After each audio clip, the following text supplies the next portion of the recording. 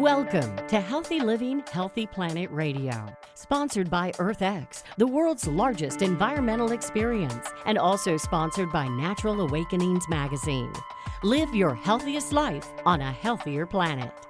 Now, here's your host, Bernice Butler.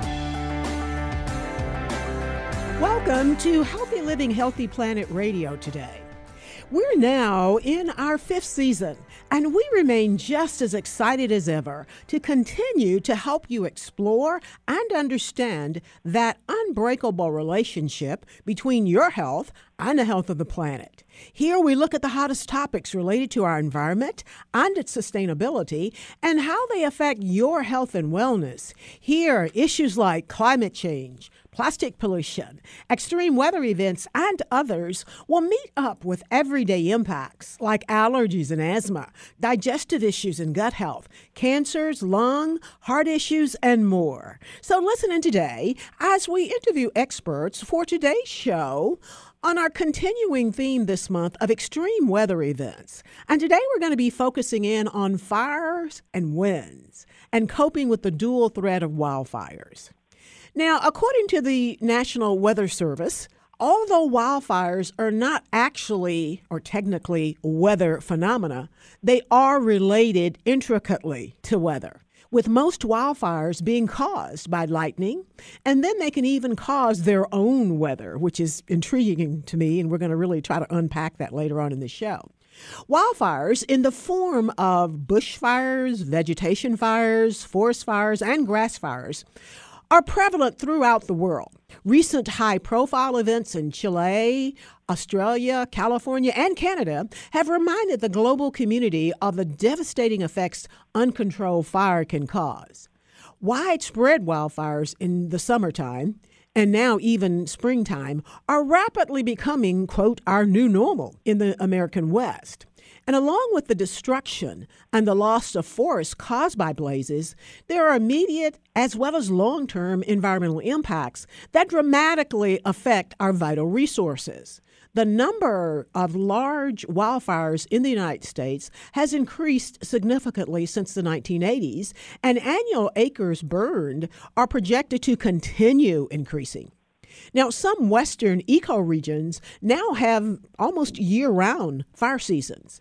In recent years, wildfires have made headlines as they blazed across the West, across Alaska, and of course this summer across Canada, burning more than approximately 9.8 million acres just last year, according to the National Interagency Fire Center.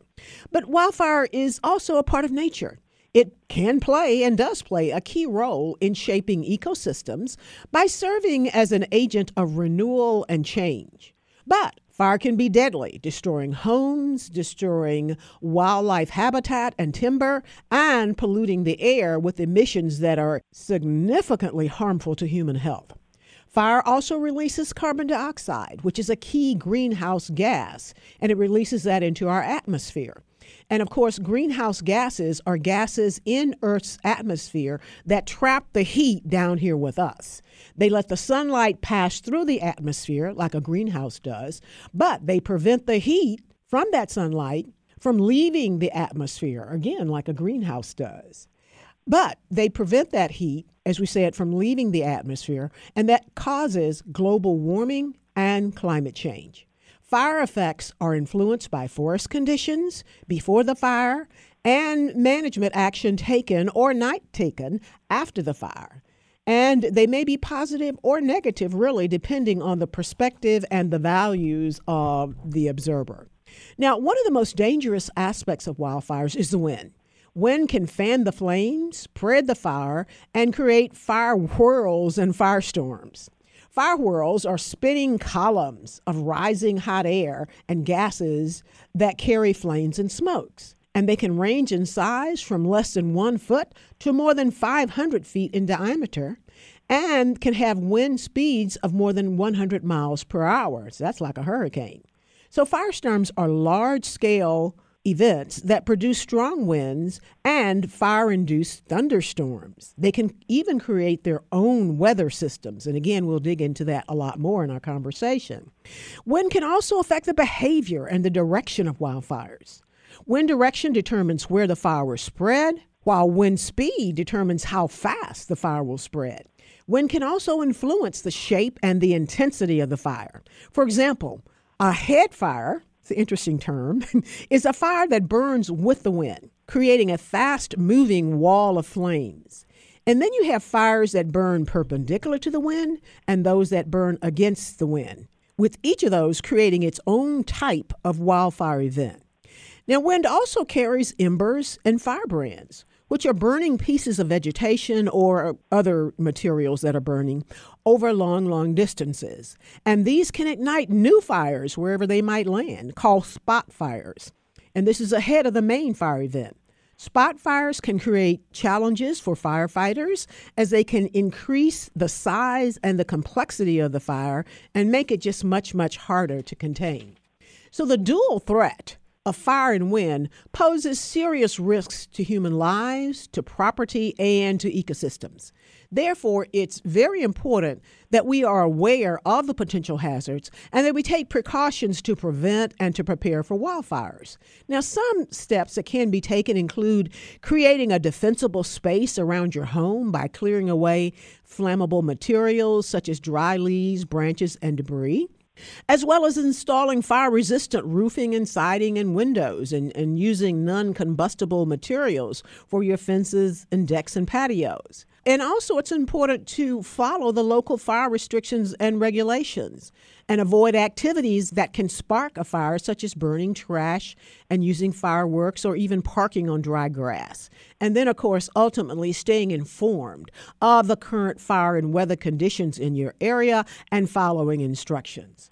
So wildfires, again, are a natural and inevitable part of the environment, but they can also be exacerbated by our own human activities and climate change. And so by understanding the role of fire and wind in wildfire behavior, and by taking some preventive and preparedness measures, we can hopefully help reduce the negative impacts of wildfires and protect ourselves, our communities, and our environment.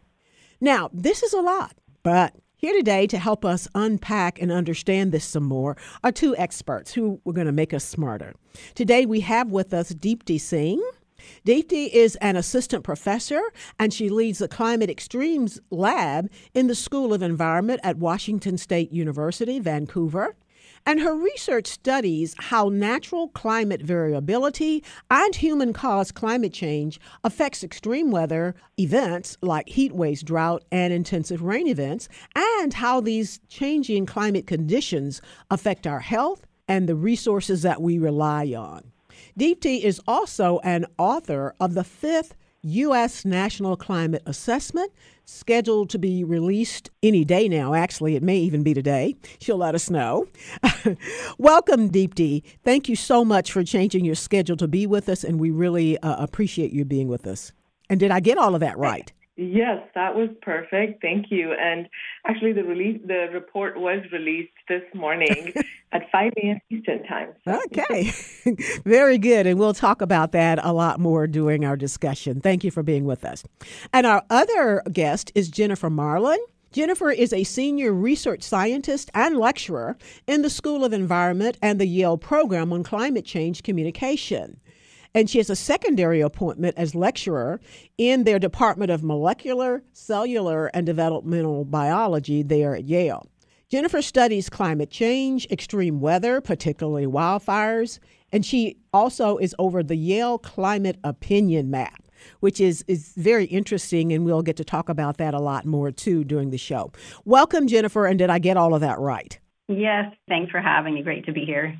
And thank you all for being with us. We just have a few minutes to go before we have to go to break, but I do want to start out with you, Deepti. Could you please kind of provide our listeners with a brief overview of your expertise in climate science and how you came about being one of the authors of this year's 5th National Climate Assessment, and then tell us what it is. Sure. Yeah, I'll try to be brief. So I've been studying climate change since 2010. I started my PhD working on extreme weather events, and in particular, the science of attributing extreme events to human activities. And then since then, I've been working on different types of extreme events, that have occurred in the past, understanding trends in extreme events, as well as how we can potentially predict them. What are the sources of predictability in different extreme events? And recently have started studying wildfires. In particular, you mentioned lightning as being one of the drivers of wildfires, and one of my students has really helped push me to learn more about those. So that's a brief introduction of what I'm doing. And regarding the National Climate Assessment, well, it's an assessment of climate change and climate impacts, as well as climate solutions that close to 400 authors across the U.S. have put together. And actually, the science of climate change is a much smaller part of the report. It's really, there are chapters on energy, food, water, pretty much anything you care about, and how those sectors are being impacted by climate change. And also, what are communities doing? What are some actions we can all take to minimize impacts on these, and also to adapt to the changing climate? So there is evidence that that communities are adapting and sectors are adapting, but we also discuss what we need to do to reduce future warming, and the things that we already have in our toolbox right now to do that. So it's a really comprehensive report. It covers every sector. It covers every region in the U.S., including U.S. territories that are extremely vulnerable to climate impacts. And it has a really handy atlas that anyone can go and check out and explore how their region is being affected by climate change. And is that done, and we do have to go to break, is that done every year, or how often is it done? At least every 4 years. Okay, because we covered it before and talked about it a number of times on our show. We're going to go to break. We'll be right back on the other side with Dr. Deepti Singh with Washington State University, Vancouver, and with Dr. Jennifer Marlin with the Yale Climate Change Program. And they have started making me smarter already.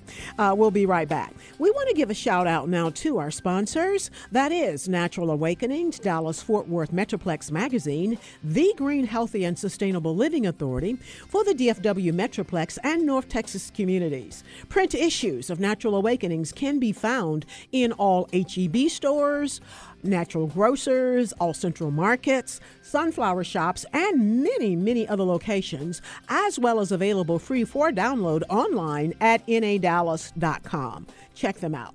Our other sponsor is North Haven Gardens, serving the Metroplex since 1951, the most respected horticultural establishment in North Texas, offering gardening and plant education, concierge services, DIY classes, gifts, and more. And we are told with the best Christmas trees in Texas. Check them out at nhg.com. And our other sponsor is Lynn Dental Care, practicing dentistry for over 40 years with a holistic approach, none mercury, looking at the whole body. Specializing in periodontics, Dr. Lynn is board certified by the International Academy of Oral Medicine and Toxicology. Check them out at lindentalcare.com. Thank you, sponsors.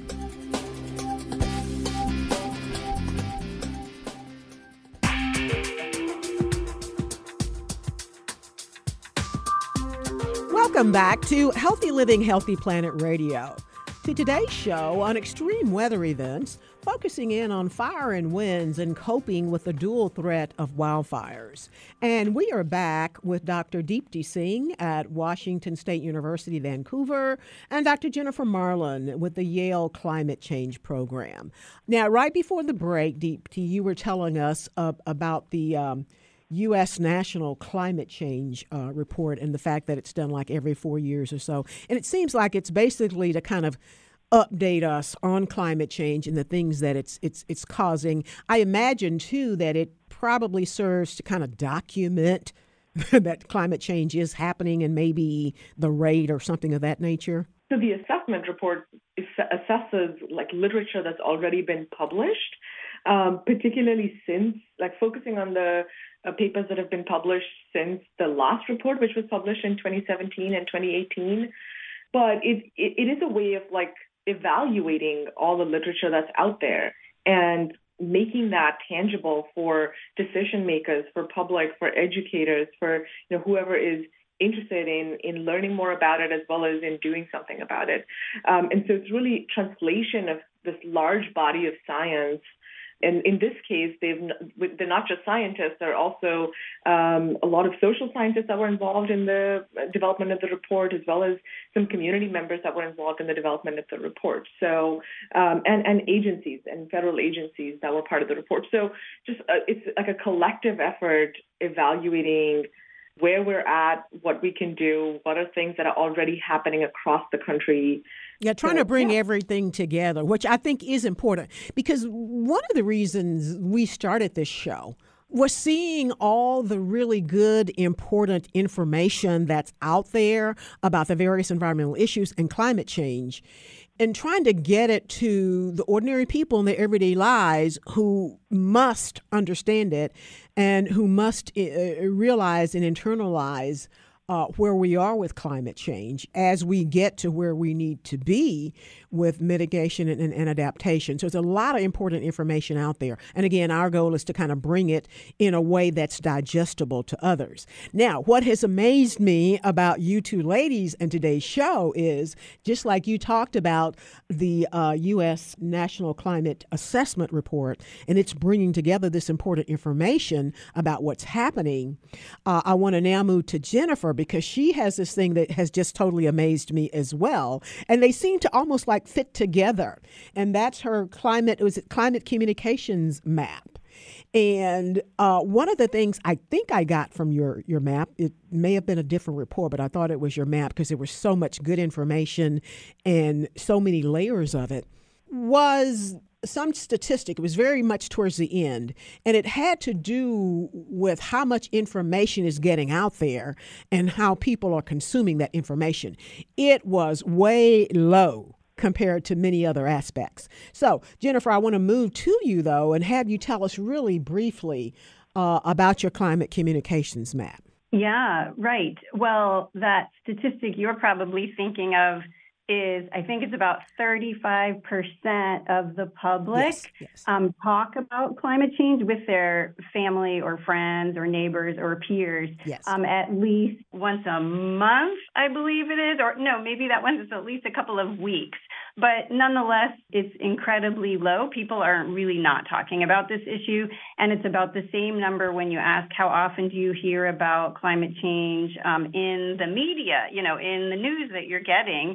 It's about a third of people say I hear about it, at least every couple of weeks.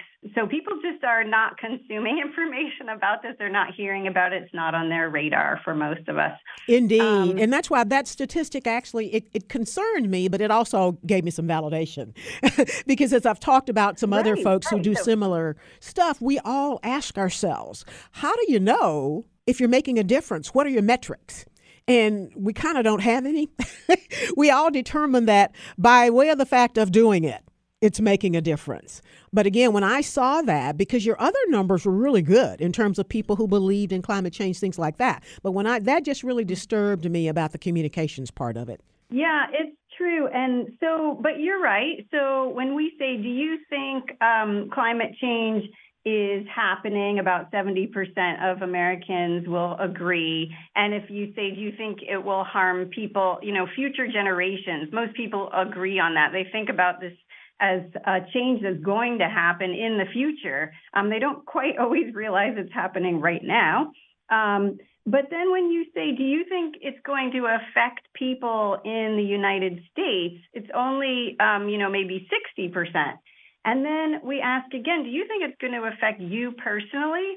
And less than half say yes. I think it's only about 47% think that they're personally being harmed, when the truth is that all of us are actually being harmed, if not directly physically through fires or fire smoke or something like that, then economically, because even if fires happen far away or extreme weather happens far away, it does have cascading impacts on supply chains and the availability of food. And so there's kind of a disconnect, because it seems like such an abstract, far away problem that's going to affect people in the future, people in the Arctic or, people on islands.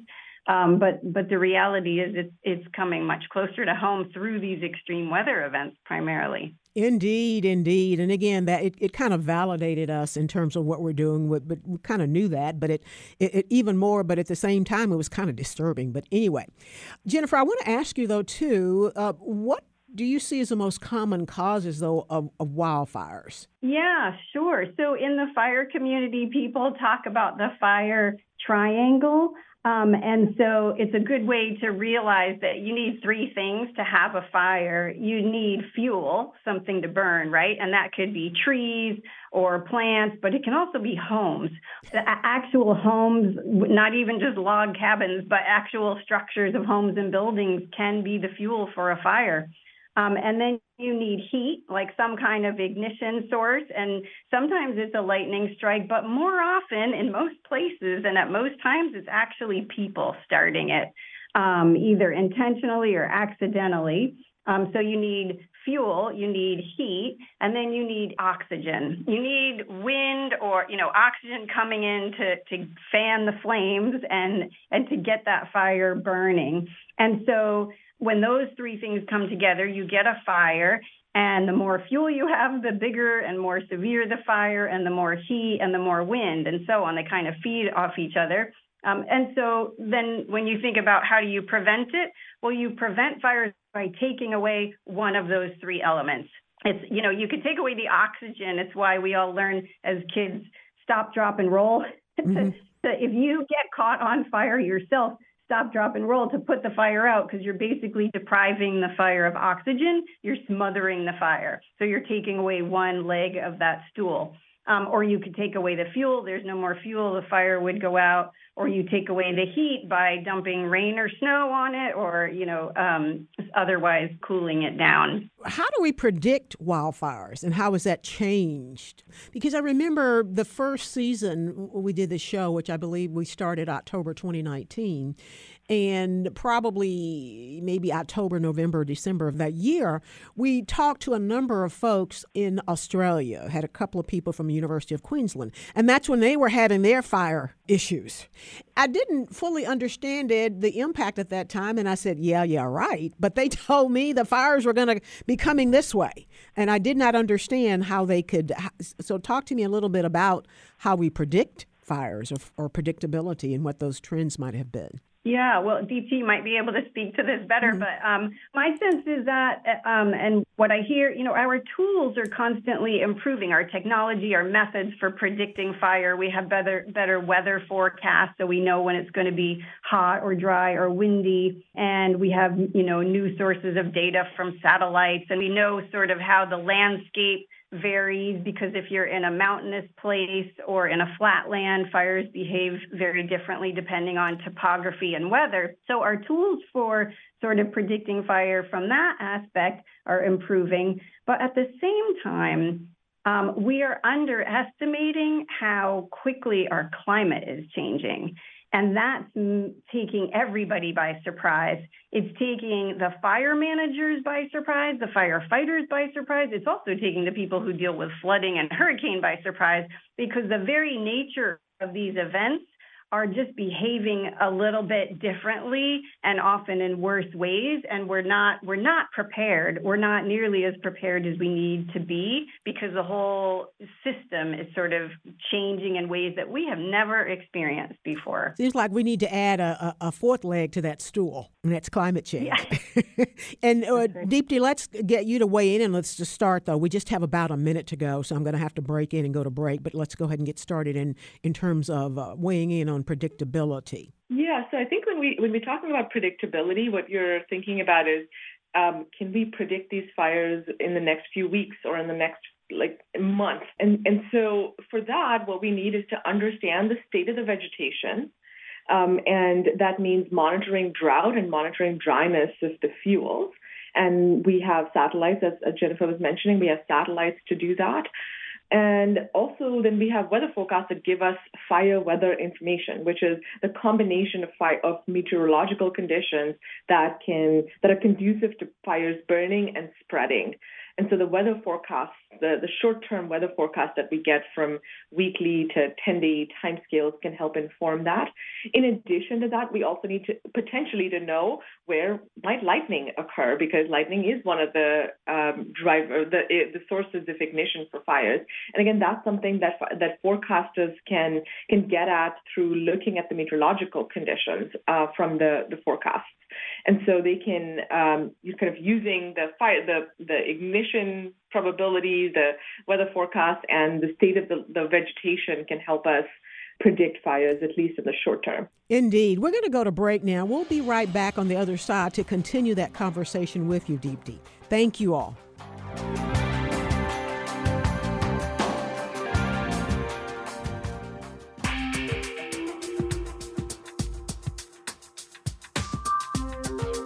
Welcome back to Healthy Living, Healthy Planet Radio today.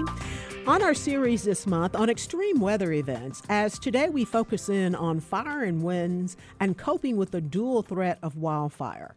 And we have two experts who indeed are making us smarter. We have with us Dr. Deepti Singh, who is with Washington State University in Vancouver, and we have Dr. Jennifer Marlin at the Yale Program on Climate Change. And again, thank you all for being with us. We really appreciate it. Now, before the break, Deepti, you were talking to us about predictability. And what I really stuck with me is that you have models, and I'm presuming models are always being worked on and getting better. And you were talking about some of the conditions that were, I guess, filtered into or put into that model to predict.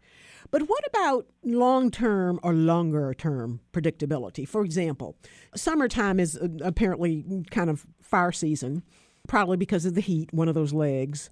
So do we know, are we able to predict maybe what area or region will be hit with wildfires next summer? Oh, that is the trickiest question because we can predict them next season or in the next few weeks, where they might occur, and we can make projections for the long term. But predicting them a year from now is challenging because there's a lot of year-to-year fluctuation in weather conditions that's driven by natural climate oscillations in the climate system, in the Earth system. Those are really hard to predict on such short time scales. So we can make predictions on short time scales, and we can make projections on long time scales. And to make long-term projections, what we need to know, what are the emissions going to be in the future? What's our trajectory of emissions going to be, which will dictate how warm it is and how precipitation patterns might change. And so once we understand when we can use these climate model projections, the input to those models is simply the amount of emissions and other factors like natural factors as well as human sources of emissions that are input to those models that basically determine what the climate system would look like. And so once we have these climate projections, we can look at areas that are going to be hot, have hot and dry conditions in the summer. And if there is vegetation in those regions, there's likely to be a hotspot for wildfires. Now, you said and it makes sense that we have better predictability in the short term. So do we know of any hot spots or potential fire projections for any region of our country in the short term coming up here? I was just going to chime in and say we can probably at least say there will be more fire in the West, right? Mm-hmm. In the long term, yes, we know that the western U.S. is projected to dry up, and it is warming up. It's warming up faster than the eastern U.S. So that is, in the long term, it is already a hotspot and is likely to continue to be a hotspot. So wildfire activities in the West are likely to become more severe and more challenging. So, but the other question that I am moved to ask then, are we anticipating some more Canadian fires? Because even though the fire wasn't there, the Canadian fire affected the Northeast almost like it was there. So any predictions or things that we know already about that area? So we're getting into the cool season. We're getting into also the wet season in some of these areas that are at risk of wildfires. And so there's the risk of wildfires is reducing at the moment for the next few months, but if drought and heat in the West as well as in Canada continues, then those areas they could still experience an active wildfire season next year, depending on how this year plays out. We have potentially a record-breaking El Nino event that could lead to dry conditions in certain parts of the world, including in the Pacific Northwest, and that could set up conditions for an active fire season next year. Indeed. And we saw this past year many more fires here in Texas than we had in the past. In fact, here in North Texas, we had a number of fires that were even in grassy medians along the highway. So it looks like to some degree that just about every area is susceptible if those legs that Jennifer talked about are in place. For sure. Yeah, and y'all were coming out of a really hot season, right? You've had heat waves that were persistent, that were severe, and that dries up vegetation.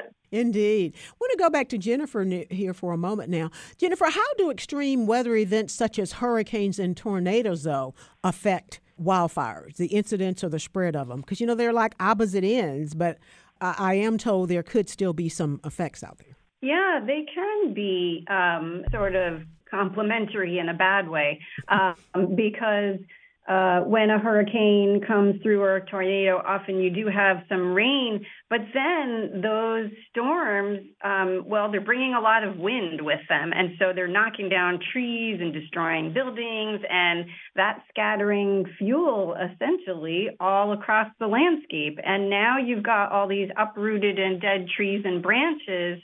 So, once those trees are on the ground, they're not drawing moisture up from the earth anymore. And so now they're going to dry out really quickly. So once the rain is gone, now you've got, maybe wind and some heat, and now you've got all this dry, dead fuel on the ground.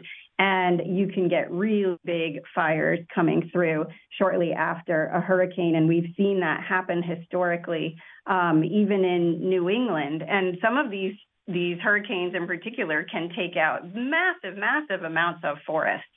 And we would call it wind throw, and then create all this dead, dry fuel.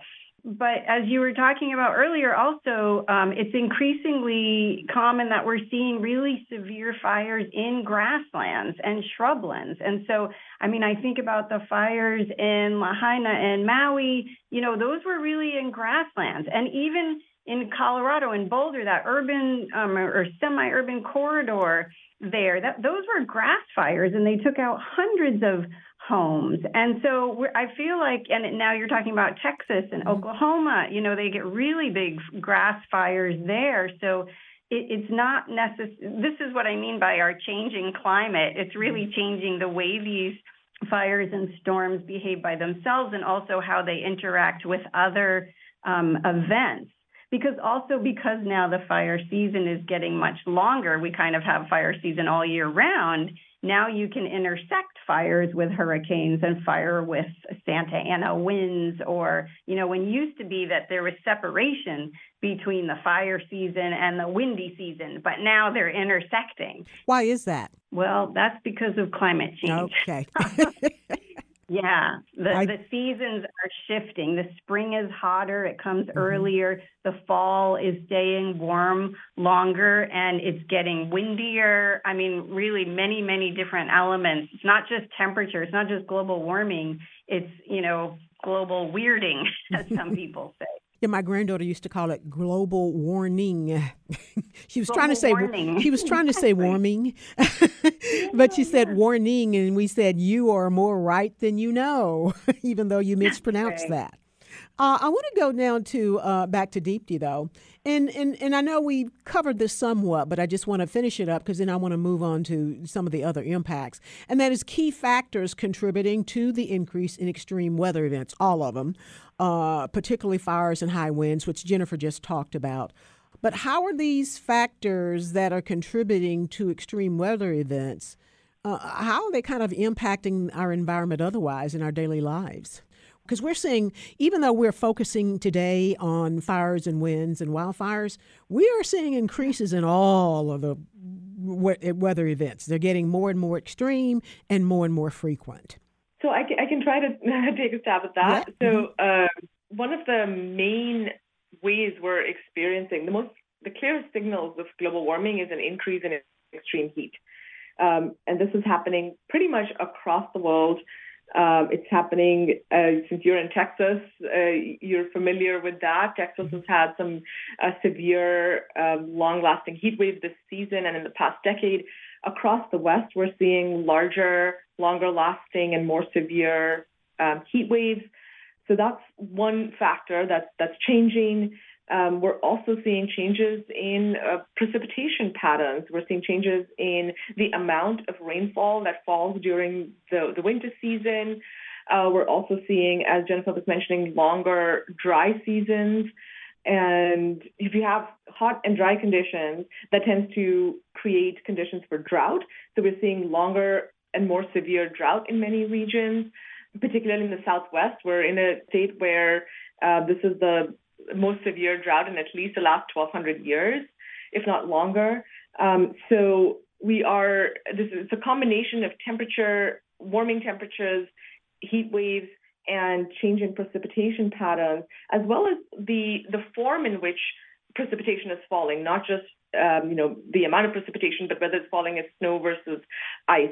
And because we're having earlier snow melt and less snow, that also makes the dry seasons in the West, which is the summer season, makes them drier. Okay. We're going to go to break now, Jennifer, and then I know you want to weigh in, and then we'll get right back with you after the break. And then in this last segment, we really want to key in on the health impacts on daily life, and why people have to care.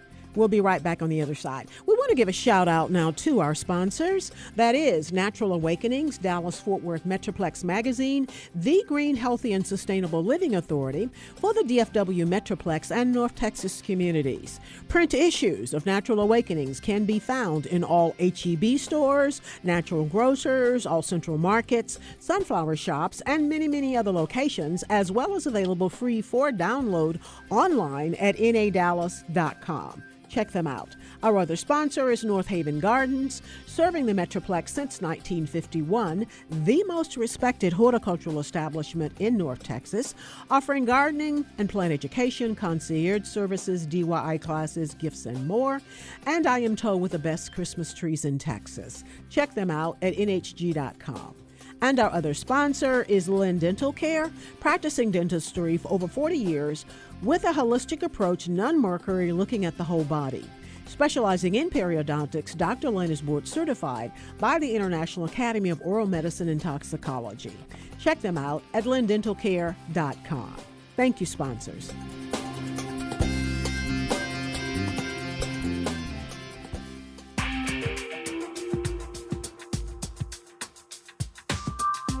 Welcome back to Healthy Living, Healthy Planet Radio today.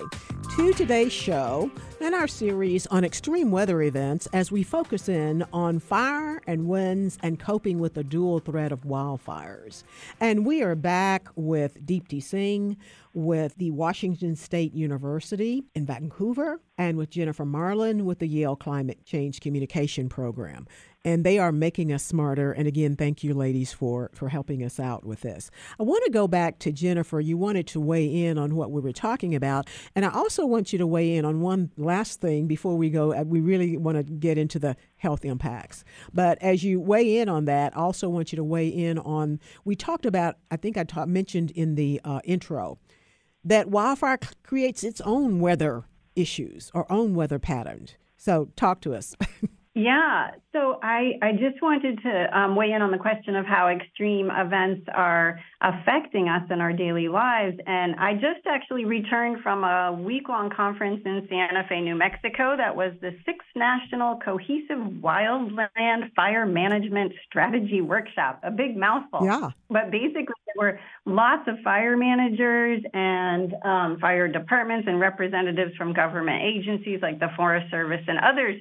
And what they were talking about was how it used to be that we would think about these folks as protecting communities. And they do still protect communities, especially from fire, but really we're rethinking in the context of our changing climate now, they're now focusing on preparing communities to receive fire. And I feel like you could say this about flooding and extreme heat and these other hazards as well. We need to kind of rethink how we deal with these things. And it's not that we can protect ourselves completely, because these events are going to happen and they're going to keep happening more and more, and they're going to be worse than they were in the past. So that's the bad news. The good news is people are really starting to understand that we can do something about this.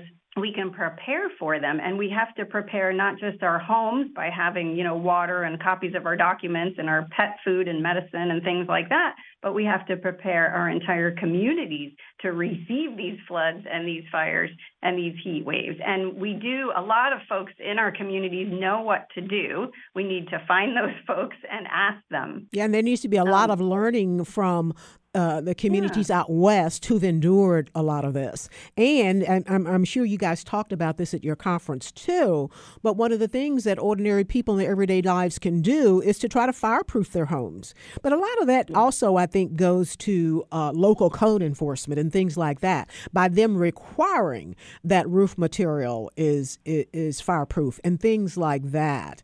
And I really would like to see these communities that really have been devastated, that more of that information is pushed out, perhaps more immediately while it's on people's minds. So that's a big deal, too.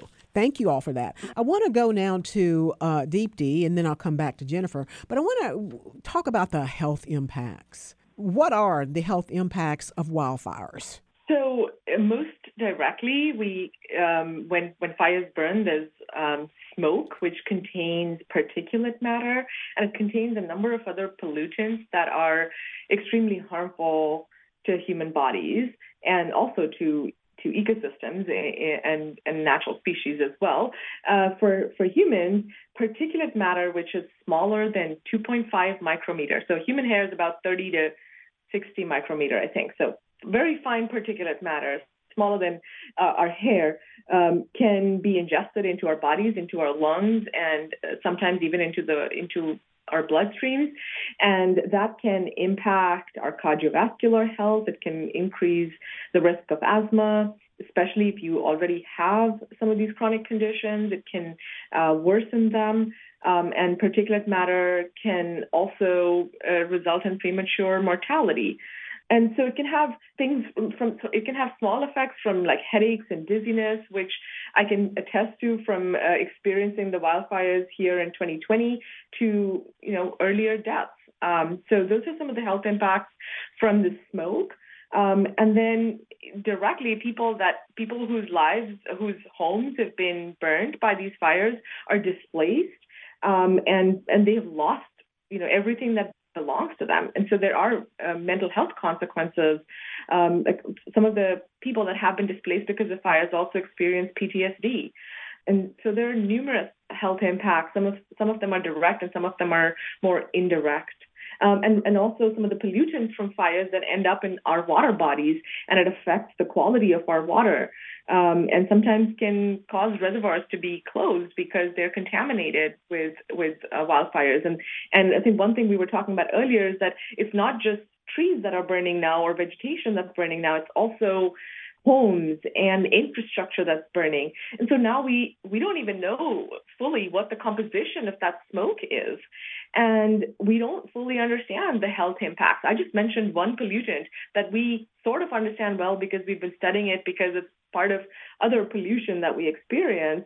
But wildfire smoke, there are campaigns to try to better understand what's in wildfire smoke, and a lot of work that's being done right now to understand the health impacts of it. And we're really underestimating that. Yeah, but we do know that whatever is being burned is in that smoke that we're inhaling. Now, with the Maui, I know that they're still kind of processing what happened in Maui, but that seems to me to be maybe a good petri dish or a good place that maybe give us some good statistics and good information about wildfires and things like that, as well as health impacts. But I really am trying to get at, are there any statistics from Maui yet, and or perhaps from the Canadian fires? Any statistics yet on health impacts and cost of those health impacts? I think the health impacts are still being studied, yeah. but there are estimates of the damages associated with wildfires. And so for the Maui fires, the economic damages associated with them, which does not include those health costs, is about $5.5 billion. It is one of this year's billion-dollar weather disasters. It's not a statistic I like to learn about, but it is something that, just this year we've already had more billion-dollar weather disasters than we've had in the past 40 years. And fires since 2017, 2018, 2020, all these three seasons had economic damages exceeding $10 billion. Jennifer, you want to weigh in on that? I think the Canadian fires are also likely to be another billion. So, the economic costs are, above and beyond what they've been historically in recent decades. And we see, ripple effects throughout the economy now because it's affecting insurance is one of the big sectors now where people are really feeling their insurance rates skyrocket. I don't know what the details are on fire. I know there was a lot of debate around new fire maps in Oregon that DP could probably talk about, but I know also for flooding in Florida, for example, I know the average cost of home insurance in Florida is like $6,000 compared to the national average of like $1,700 for the U.S. as a whole. That's because Florida property is more expensive, but part of it is also because of the extra flooding is now being factored in there. Economic costs in multiple ways from these events. Any sense of, I guess, healthcare costs too, especially with the Canadian fires, because that affected the Northeast United States all the way down to really going into the South. Effects were felt as far as Atlanta. Yeah, I did hear, New York City was the most polluted city in the world after, for a couple of days during those fires, which I think is probably a new record. And I haven't heard exactly about the costs, the financial costs, but I know the human toll.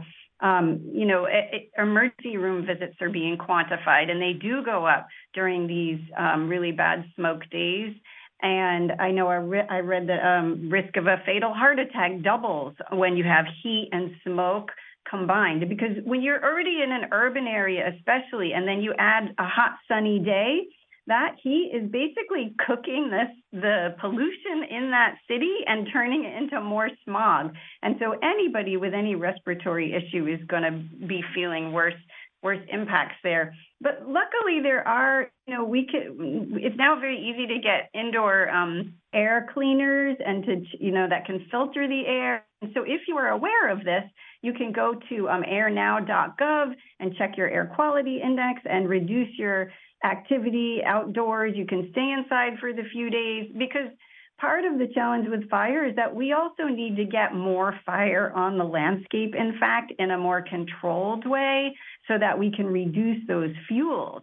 So we need to tolerate a little bit of smoke to avoid the really big, horrible smoke days and the smoke that has, buildings on fire. So it seems like they need to be doing some of these control burns about now. So that right. Yes, exactly. So that when the summer gets here, it'll be better under control. Thank you for that. We just have a few minutes to go, and I want to pose this to both of you all, and that is and I'll start with you, Deepti. What can ordinary people do in their everyday lives to help drive solutions to this? We've talked about a lot of it, but what other things, perhaps, again, that just it's in everybody's control? In the West, we there's a lot of discussion about indigenous fire management and fire practices and cultural burning, and really prescribed burning is really important for us to do. As Jennifer was mentioning, we need to manage our landscapes better. We need to reduce the number of human ignitions, because human ignitions are a dominant cause of wildfire ignitions. And we also, I think, primarily, fires are not going away anytime soon. So what we need to do in the meantime is to adapt to this changing fire landscape, which also means protecting the most vulnerable people in our communities, which often tend to be outdoor workers, which also include indigenous peoples that are experiencing challenges from increasing wildfire risks. And also think about where we are building and growing, because some of these fires are now happening in what we call the wildland-urban interface. So if we continue to build into those regions, that is likely to increase the risk of fires. Thank you so much. Jennifer, last word? I would say just talk about it, have conversations, ask questions, and look up your local fire department website. They have tons of resources. Go seek out a firefighter and have a conversation with them and talk to your school, your church, your local community. Start asking questions. Indeed. Thank you. Good advice. And thank you all both for being with us. You really have made us smarter. We have been with Dr. Depti Singh from Washington State University in Vancouver and Dr. Jennifer Marlin with the Yale Climate Change Program. Thank you all. And thank you, listeners, for listening in today to Healthy Living, Healthy Planet Radio. The conversation starts here, but our goal is for it to continue in your home, in your social circles, your workplaces, at the water cooler, and even in the grocery checkout line, so that we can all work together to realize that healthy living is simply not possible without a healthy planet. Our culture is a result of 1 trillion tiny acts taken by billions of people every day like yourselves. And each of those tiny acts can seem insignificant, but all of them add up, one way or the other, to the change that we each live through. This is your host, Bernice Butler. Thank you for listening today, and listen to our past shows on podcast wherever you get yours. Thank you.